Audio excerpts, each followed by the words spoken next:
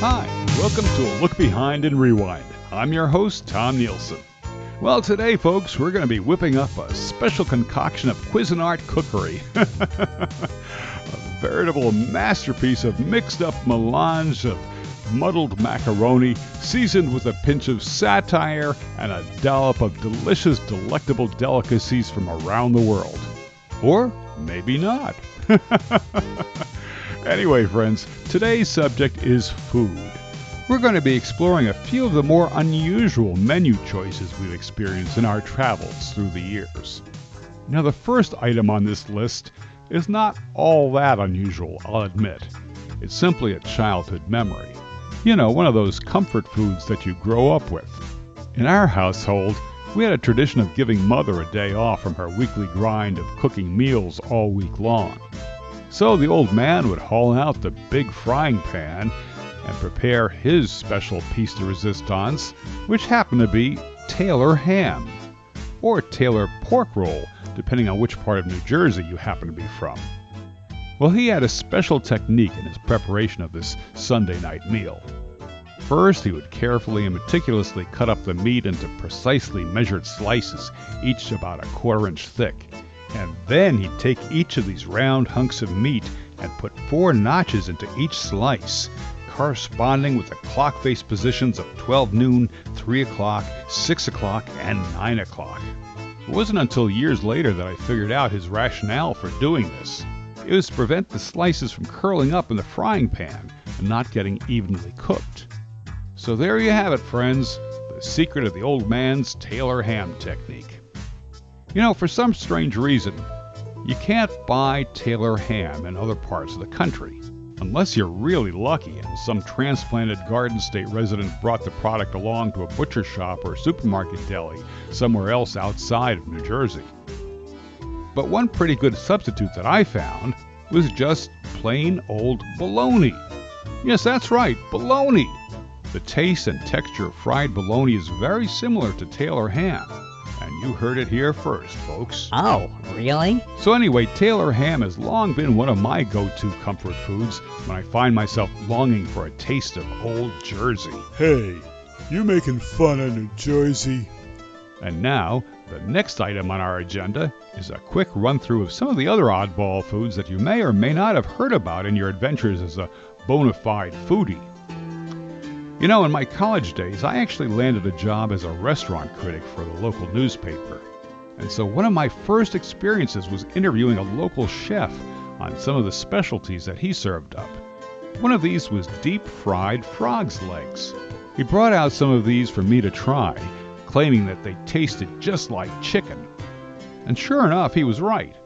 I guess anything can taste like chicken if you put the right breading and secret seasonings on it.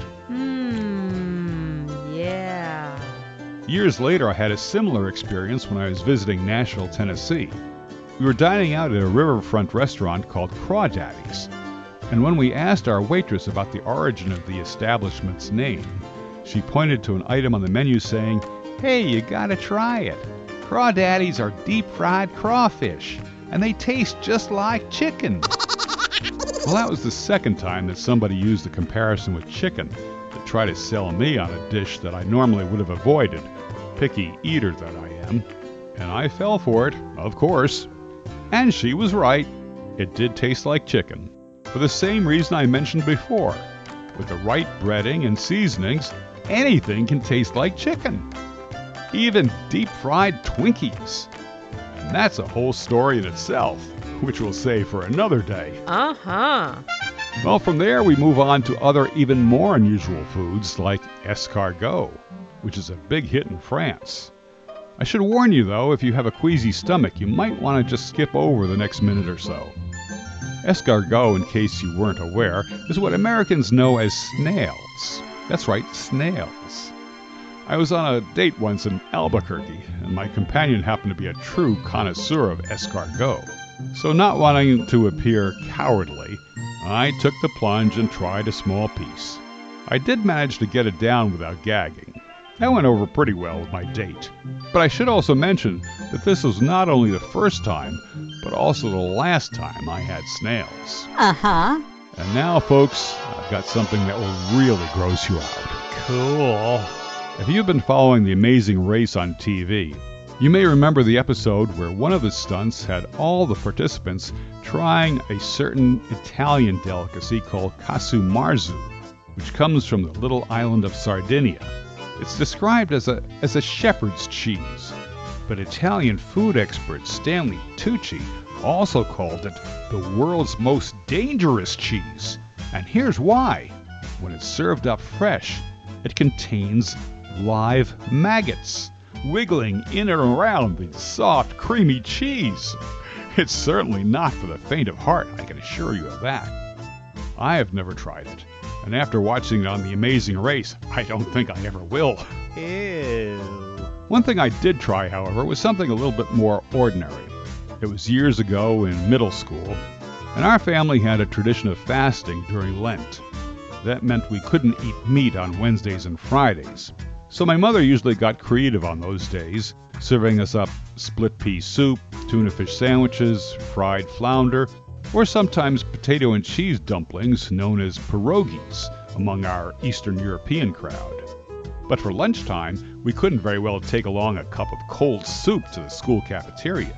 So most times we settled for a peanut butter and jelly sandwich. Yum. One time, however, as I was running out of the house to catch the school bus, I forgot to grab my lunch bag, and that happened to be one of those fast days. Oh no! What was I gonna do?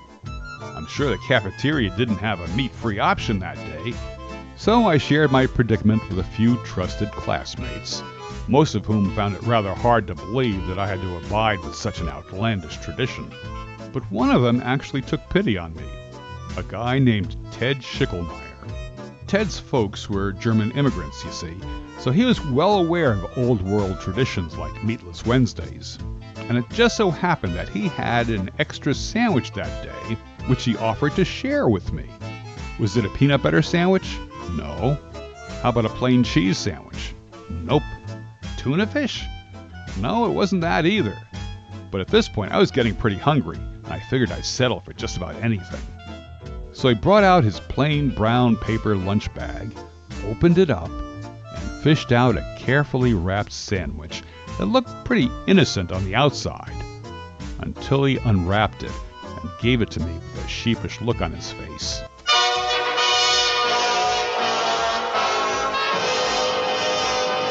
It's a green onion sandwich, he explained. Huh? I've never heard of such a thing.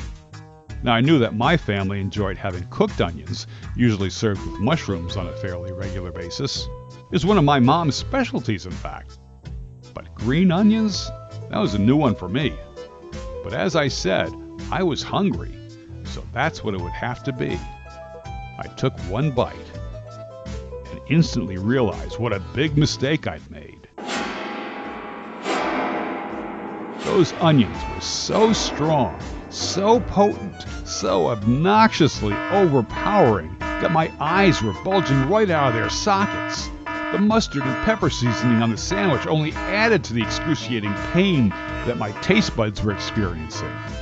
You could even see the steam coming out of my ears.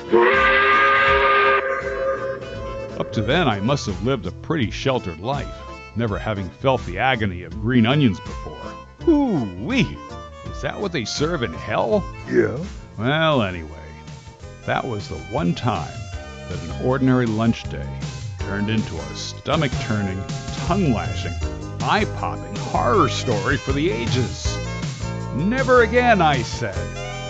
Next time I'll go hungry before I ever try another green onion sandwich. You've been listening to A Look Behind and Rewind. I'm Tom Nielsen. See you next time. Hi, this is Tom Nielsen. If you enjoyed this podcast, you're invited to hear more of our episodes at A Look Behind and Rewind.